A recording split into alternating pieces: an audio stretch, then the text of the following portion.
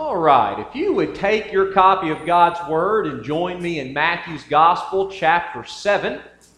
Matthew's Gospel, chapter 7. We are coming very near the end of our time together in this wonderful portion of Scripture that is known as the Sermon on the Mount. As a matter of fact, today will be the last portion of Jesus' teaching before this section of Scripture ends. And it effectively is what began Jesus' public teaching and preaching ministry. And we have made our way consecutively with a few interruptions through this wonderful passage of Scripture. And today, we're going to look at verses 24 through 27. So if you have your Bible open there, just listen as I read. This is what the Word of God says. Therefore, everyone who hears these words of mine and acts on them may be compared to a wise man who built his house on the rock. And the rain fell, and the floods came, and the winds blew and slammed against the house, and yet it did not fall, for it had been founded on the rock. Everyone who hears these words of mine and does not act on them will be like a foolish man who built his house on the sand. The rain fell, and the floods came, and the winds blew and slammed against that house, and it fell. And great was its fall. There are some tasks, some problems, some dilemmas in life that we know there is more than one or even two ways to approach dealing with the issue. There are multiple avenues, perhaps multiple right avenues, perhaps multiple avenues that will achieve a desired result. We know this because we even have sayings, colloquialisms that we use that indicate when something has multiple ways to approach it. You've said it before probably. There's more than one way to skin a cat. But yet there are some dilemmas, there are some questions, there are some situations in life that really only have one of two options. My favorite of these perhaps is a little bit of a problem that my sister, perhaps you've heard of it, was posed with at the end of an interview, a job interview she went on for an engineering firm at one point. She wasn't an engineer, but she's got a general math degree, and she was going to be working in that area. And science people and engineering people are interesting, and she was expecting nothing less when she went to this interview. And after all of the job description issues and all the personal questions and education and experience, he said, "I have one more question for you." He said, what if I presented you with a 5-gallon bucket and a 3-gallon bucket, and I presented you with the problem of from that 3 and 5-gallon bucket only, measuring out precisely 4 gallons of water? How would you do it? My sister, having a little bit of sense in math, said, well, I would begin with the 5-gallon bucket. 5-gallon buckets in this hand, 3-gallon buckets in this hand, if somehow you could hold gallons of buckets in one hand. And I would fill the 5-gallon bucket completely up, and I would empty it into the 3-gallon bucket as much as it could hold. I would empty out the 3-gallon bucket. Now the 3-gallon bucket has no water in it. The 5-gallon bucket has 2.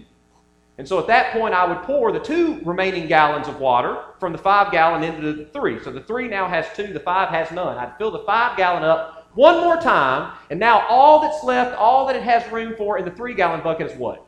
1 gallon. So you pour it in there, and now in the 5-gallon bucket, you have what? Precisely 4 gallons of water. And he said, bravo. But then he looked at her and he said, how else could you accomplish the same feat? And she said, well, obviously, you would begin with the other bucket. It's the only two ways to do it. You either begin with the 5-gallon bucket or you begin with the 3-gallon bucket. There's only 2 ways to deal with that problem. The other things in life that there's only 2 things to deal with. Most of these things relate to spiritual issues. Jesus here at the end of his teaching on the Sermon on the Mount presents us with a problem. a dilemma that really only has two answers to it. There's the right way and there's the wrong way to respond. Now, Jesus uses different terms, but that is essentially what he's getting at. With what he presents, the whole of the Sermon on the Mount, if you will, there are two ways to respond. And I want you to see this morning, we're going to spend some time looking in verses 24 through 27, seeing these two ways that you can respond. And we're going to see them by looking at the two distinct pictures. Here again, verse 24. Therefore, everyone who hears these words of mine and acts on them may be compared to a wise man who built his house on the rock. Jesus here, in talking about the two ways that the Sermon on the Mount, this spiritual situation or dilemma can be responded to, essentially gives us the picture of two men. He presents two hypothetical pictures for us, and he's going to teach us about responding to his words based on the actions of these two characters. In Jesus' account, these two men go unnamed. For our purposes this morning, let's refer to the first man as Mr. Jones. And let's refer to the second man as Mr. Jones. Let's talk this morning about the two Mr. Joneses.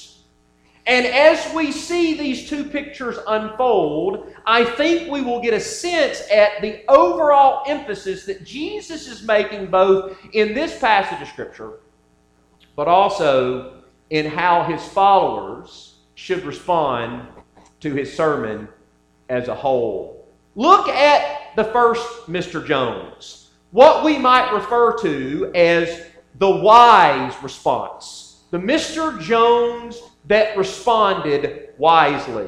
Here again, therefore, everyone who hears these words of mine and acts on them may be compared to a wise man who built his house on the rock. And the rain fell, and the floods came, and the winds blew and slammed against that house, and yet it did not fall, for it had been founded on the rock. Did you notice that Jesus began verse 24 with therefore? I don't know who first said this. There was a debate going on Twitter just about 2 weeks ago about who they first had heard say this. When there's a therefore in Scripture, we should always ask what it is there for. I know that's a little bit corny, but there is also some truth to that. Because when we see therefore, there is some type of conclusion or summary of what we've just seen that's about to follow. And that's exactly what Jesus is doing here. Remember what we've seen right before this. We've seen Jesus tell us that there's the broad way and there's the narrow way. And we are to enter life through the narrow way of Jesus alone. And right after that, he went into a passage of Scripture where he began to teach about false prophets, false teachers that will teach you something other than what? That narrow way. And then he says, therefore, the one who hears these words of mine and acts on them shall be compared to a wise man who built his house on the rock. What is the therefore? Well, in some ways, we could say it is the summation, it is the conclusion of what we've just seen in the section about the narrow way. You be the one.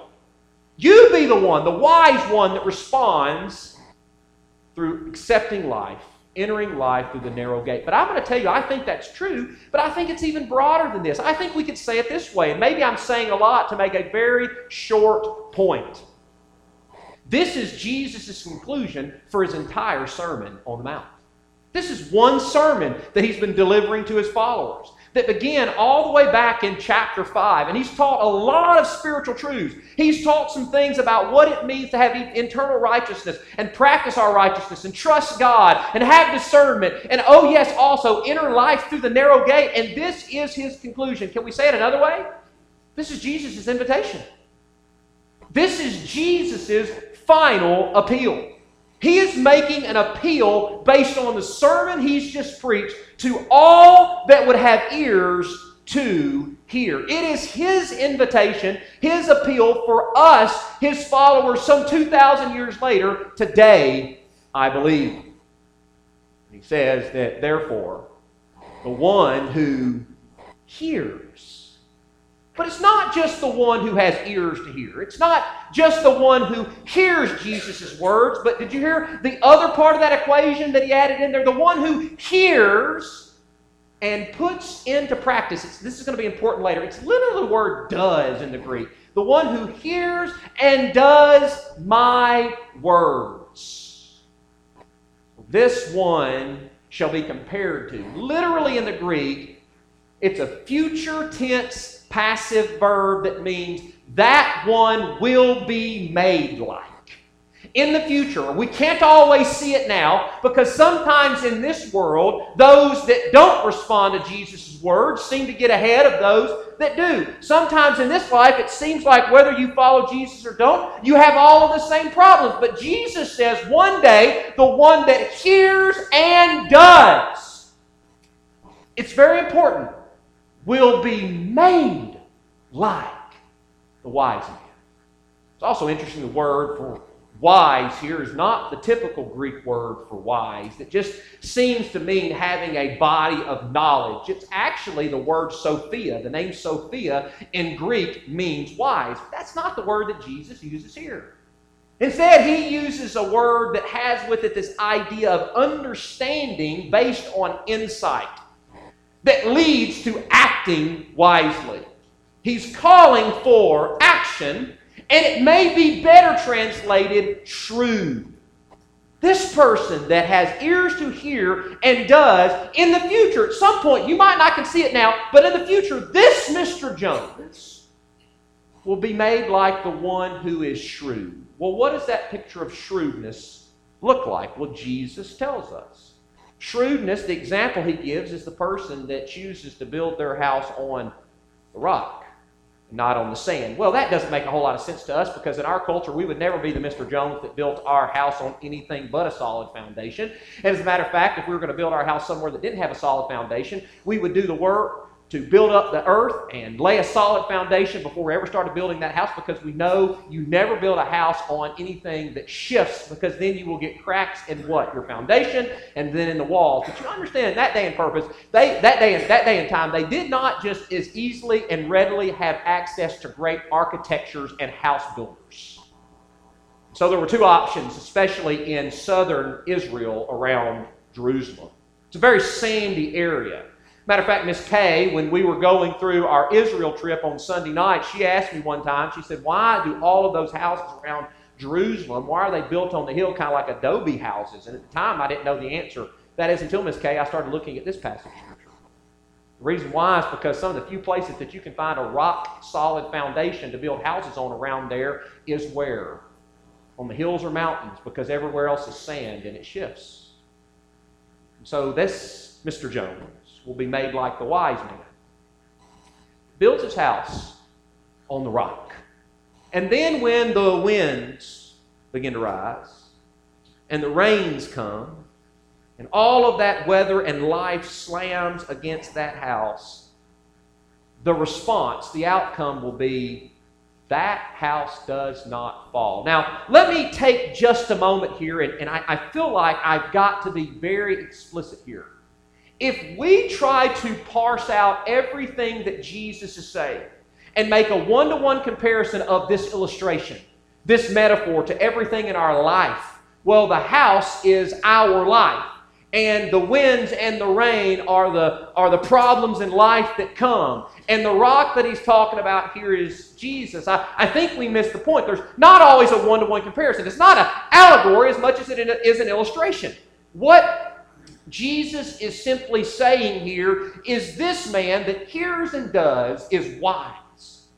Just like the man built his house on the rock.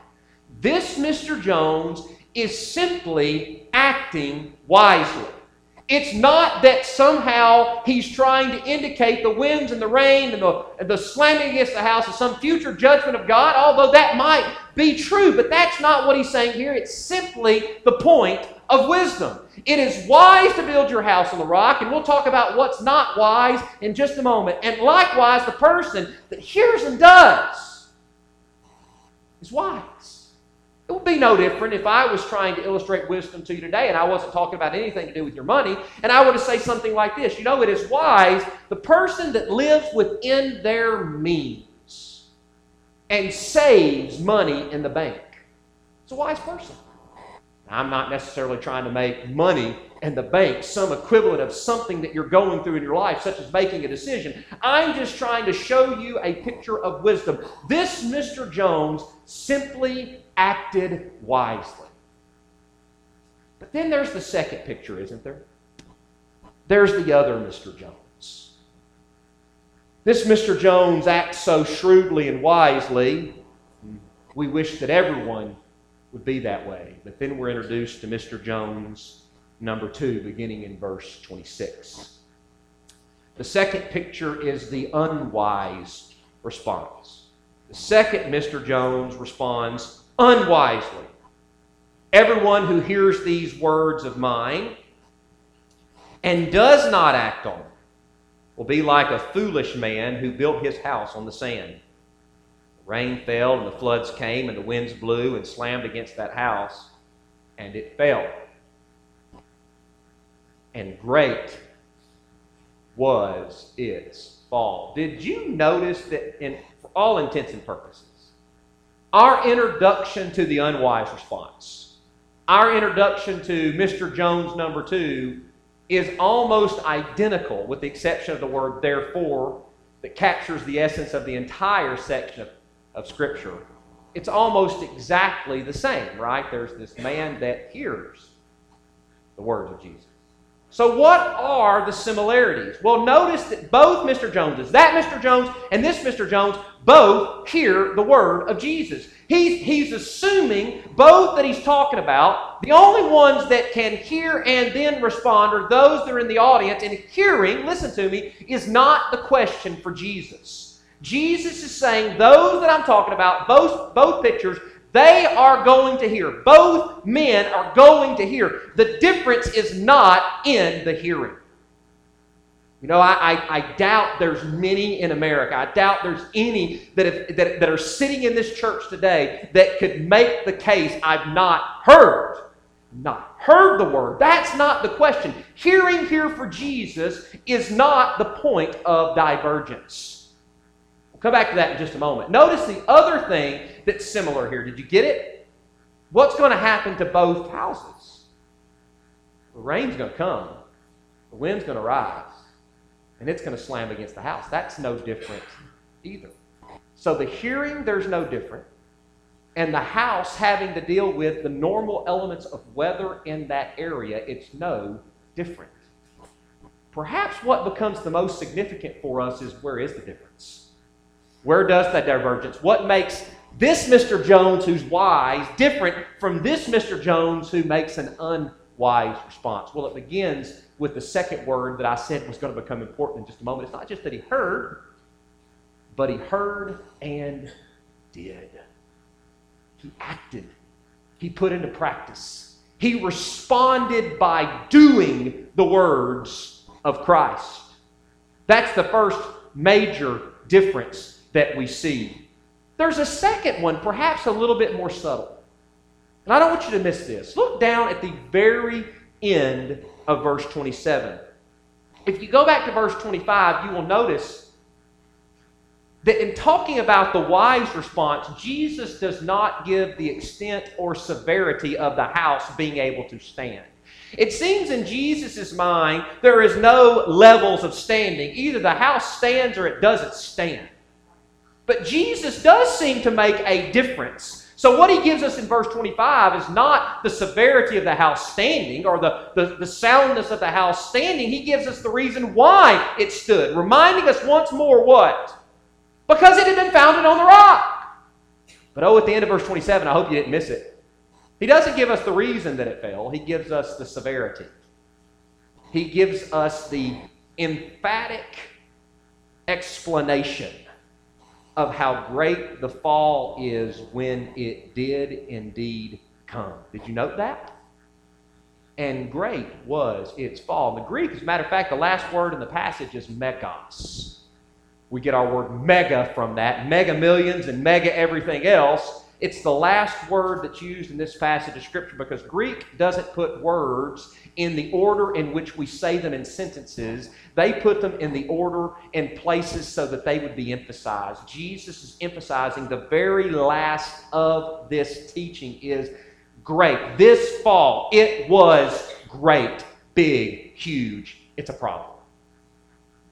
That is the unwise response, Jesus says. The word for unwise here is actually, it's better translated. Some translations say this, foolish. It's the Greek word, you'll enjoy this, and I'm not making this up. I don't get up here and just make up great, cute words that I say to my kids, hoping that you'll buy them. No, this is actually it. It's the Greek word moros. If you're guessing it, yes, it's where we get our English word moron from. Now, before you throw anything at me for calling this Mr. Jones a moron, I'm simply just repeating what Jesus said. Jesus said, this guy's a moron. He says if you hear his words and you don't respond by putting them into action, you are like the moron that would go out and build your house on the sand instead of the rock, not believing that it's going to fall, and when it falls, the crumbling thereof would be great. Now again, I don't think Jesus is making a one-to-one comparison of everything. What Jesus is instead doing is teaching us what it means to be unwise in comparison to what it means with being wise. Remember, if you go and you live within your means and you save in the bank, that's just a picture of wisdom. Compared to if you spend money you don't have and don't save anything, and one day, maybe not today, maybe not tomorrow, maybe not next week, but it's going to catch up with you. That is unwise, and that is unwise compared to being and living wisely. That's the picture that Jesus is showing us here in conjunction or in relationship to the response to the words we've heard in the teaching of Jesus in the Sermon on the Mount. You know, this reminds me, it's probably going to, some younger people in the room are probably going to hate me for this, and some people that are my age in the room are probably going to go, yeah, I remember that, and some older people in the room are going to be like, you younger guys, you young whippersnappers, including myself, you guys just don't know what good music is. This reminds me of a song called Two Sets of Joneses that was made popular in the 90s, mid-90s, by a Christian band called Big Tent Revival. I just so believe that we've got that video queued up to watch this morning. Now, you might not like the music, I get it, but try to listen to the lyrics because it's based right off the idea of what Jesus is saying in Matthew chapter 7, verses 24 through 27. Just listen to this.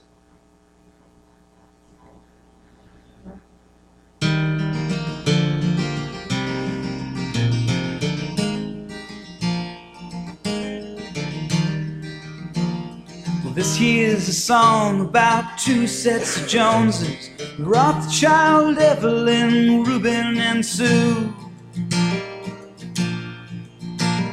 Just for discussion through random selection, we've chosen two couples who haven't a clue. Rothschild was lucky to marry so wealthy. Evelyn bought him a house on the beach. Reuben and Sue, they had nothing but Jesus, and at night they would pray that he cared for them each. And the rain came down, and it blew the four walls down, and the clouds, they rolled away. And one set of Joneses was standing that day.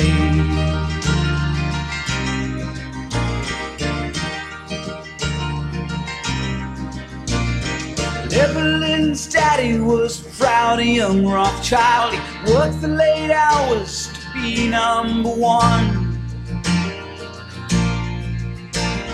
Just newlyweds and their marriage got rocky. He's flying to Dallas, she's having a son. Reuben was holding Gideon's Bible, and he screamed, "It's a boy," so that everyone heard. And And the guys at the factory took a collection, and again God provided for bills he'd incurred. And the rain came down, and it blew the four walls down, and the clouds, they rolled away. And one set of Joneses was standing that day. So what is the point of this story? What am I trying to say?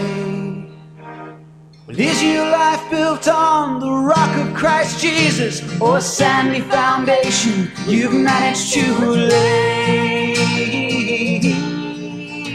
Well, needless to say, Evelyn left her husband and sued him for every penny he had. And I truly wish that those two would find Jesus before things get worse than they already have. And the rain came down, and it blew the four walls down, and the clouds, they rolled away. And one set of Joneses was standing that day. And the rain came down, and it blew the four walls down, and the clouds, they rolled away.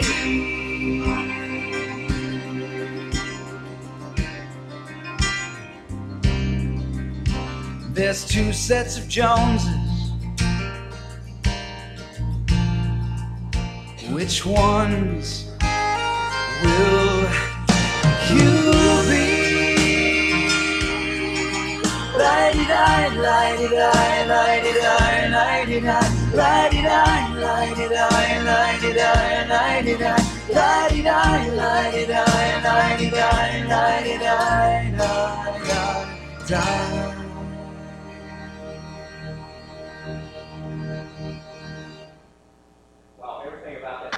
Song is so 90s, right?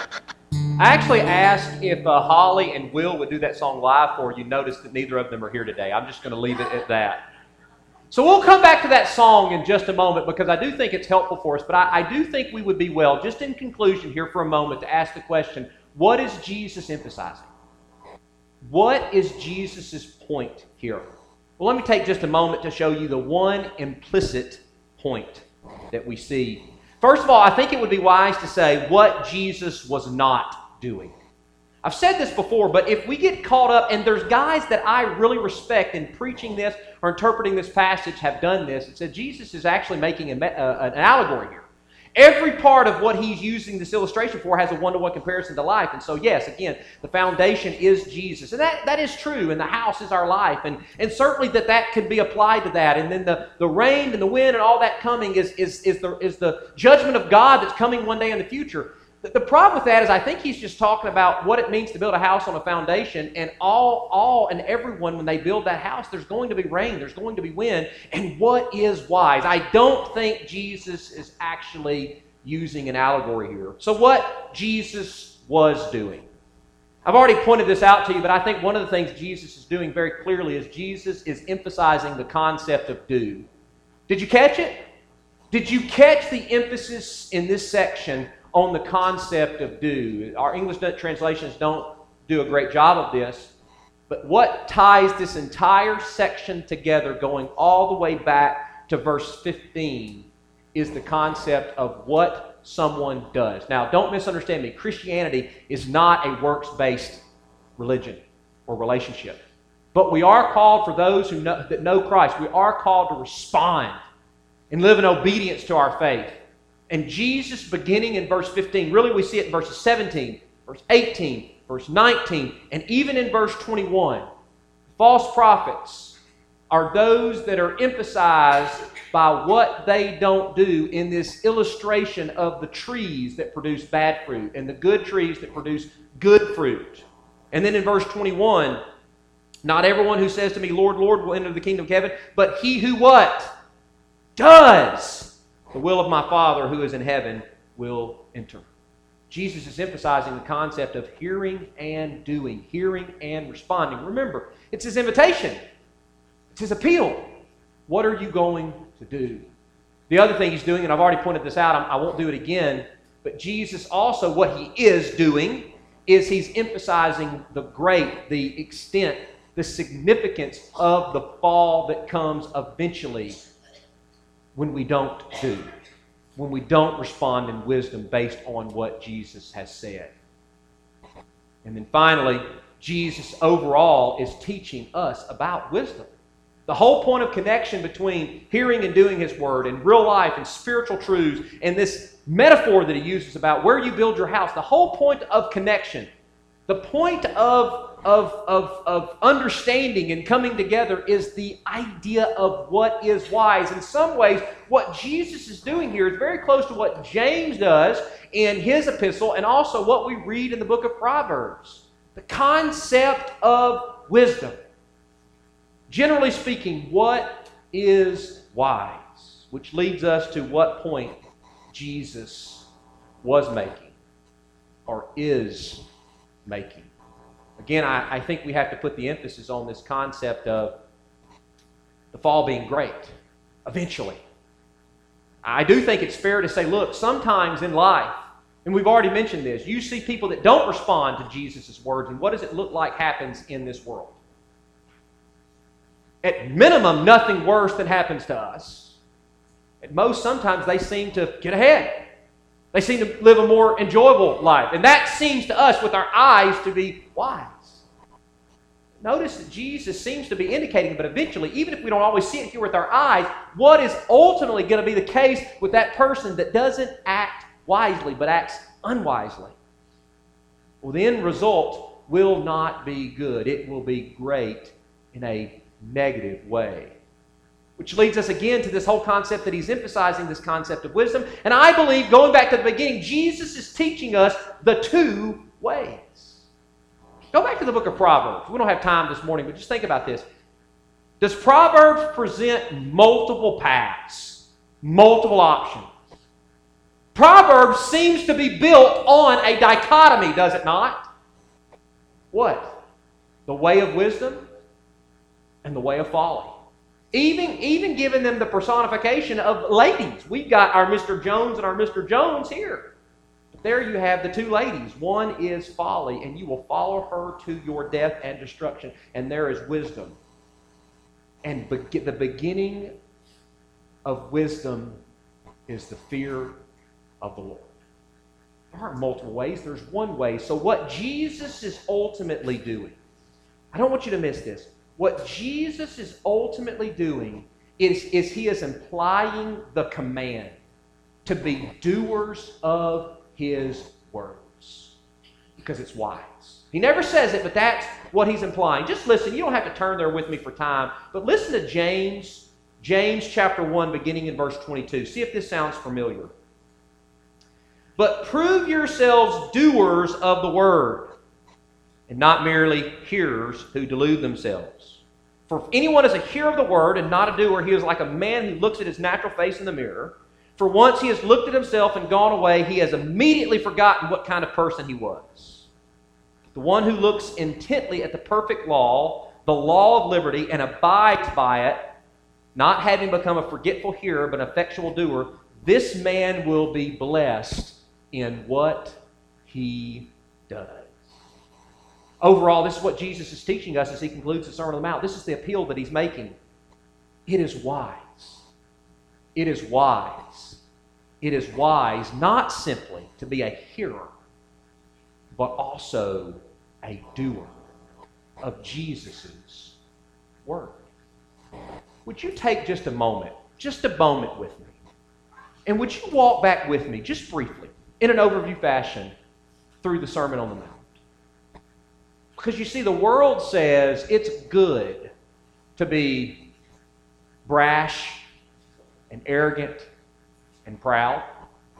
But in Matthew chapter 5, in the Beatitudes, Jesus says, blessed are the poor in spirit. the meek, the peacemakers, for theirs is the kingdom of heaven. The world says that you can be good enough on your own, and God will let you into your heaven, into His heaven, if you've not done anything bad enough. But Jesus says in Matthew chapter 5, unless your righteousness exceeds that of the scribes and Pharisees, you will by no means enter the kingdom of heaven. The world says, get all you can here. Living by the way of the world, living the way that you want, you'll get ahead, and you should try to get ahead. But Jesus in Matthew chapter 5 says, God causes the rain to fall on the just and the unjust. And the world says it's good to seek the applause of men, to be highly esteemed in their life. But Jesus says, when you practice your righteousness, you go into your inner room. And don't even let your left hand see what your right hand is doing when practicing your righteousness.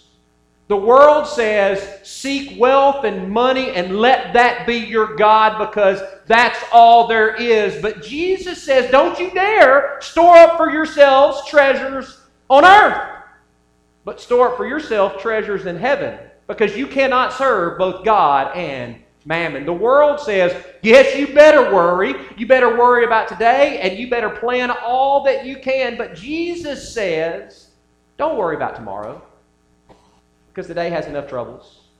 And trust God to provide you what you need. The world says, live any way you want. Live any way you want. There are multiple paths to God. There are multiple paths to heaven. But Jesus says, hear me, it's wise. It's wise. It's wise. It's truly wise. Just like the man that builds his house on the rock, when the rains come and the wind slams against this house, it is wise to trust the narrow way of Jesus alone for your salvation. The question is, how are we living? Mr. Jones or Mr. Jones? Isn't it interesting from that song? You might thought, why in the world did you play that for us? Well, here's why. You heard the lyrics. It's interesting that one of those sets of Joneses has everything the world could ever offer, and they here want for nothing. And the other set of Joneses has nothing at all this world values, but what they do have is they possess all that's needed to be a resident of the kingdom now. But did you notice, just like Mr. Jones and Mr. Jones, the similarity is both still experience this little thing called life. And the rain, I'm not going to sing it, and the rains came down and blew the four walls down, and the clouds they rolled away, and one set of Joneses was standing there. Did you catch how the one couple responded? Needless to say, Evelyn left her husband and sued him for every penny he had. And I truly wish that those two would find Jesus before things get any worse than they already have. The song ends with a very apropos question for us today that I think gets to the crux of what Jesus is saying. There's this Mr. Jones and there's this Mr. Jones. The song says it like this, doesn't it? Now there's two sets of Joneses. Which ones will you be? Because there's only two ways. There's only two responses. Those who hear and do and trust Christ alone, and those who hear and do not and live foolishly. Which ones will you be? Pray with me this morning. Every head bowed, every eye closed. In just a moment, we're going to have a time of response. My question for you this morning really is simple. I'm going to pray, and then we're going to begin to respond, and I'm going to get out of the way and just let the Lord do what He will in your life. But just hear me say this. My question is, I wonder if right now, today, you are living wisely. If you're in the room, the first thing that means is you know without a shadow of doubt you have responded to Jesus' appeal and you are trusting Him alone for your salvation. If not, I'd love to pray with you and talk with you about that decision. Or maybe you're a Christian and you've trusted Christ, but you are not living daily based on the wisdom of the Word of Christ alone. You know it, it's in your soul, but you're not doing it. The altar's open. Would you come lay that before Him so that you may turn and respond to Him in a way that pleases Him, in a way that's wise, in a way that lives and follows hard after Christ? I'm going to pray, I'm going to say amen. When I do, we're going to stand, we're going to begin to sing. Would you respond as the Lord is leading this morning? Gracious Father, thank you for this entire passage of Scripture that we know is the Sermon on the Mount.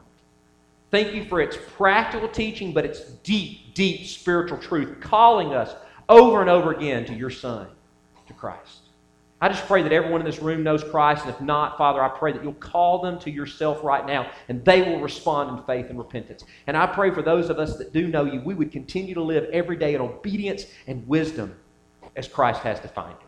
You have your way in this invitation. Whatever you do, we'll give you the praise, honor, and glory, for it's about you. It's not about us. It's in Jesus' name that we give you and pray these things. Amen and amen. Would you stand and respond as we sing?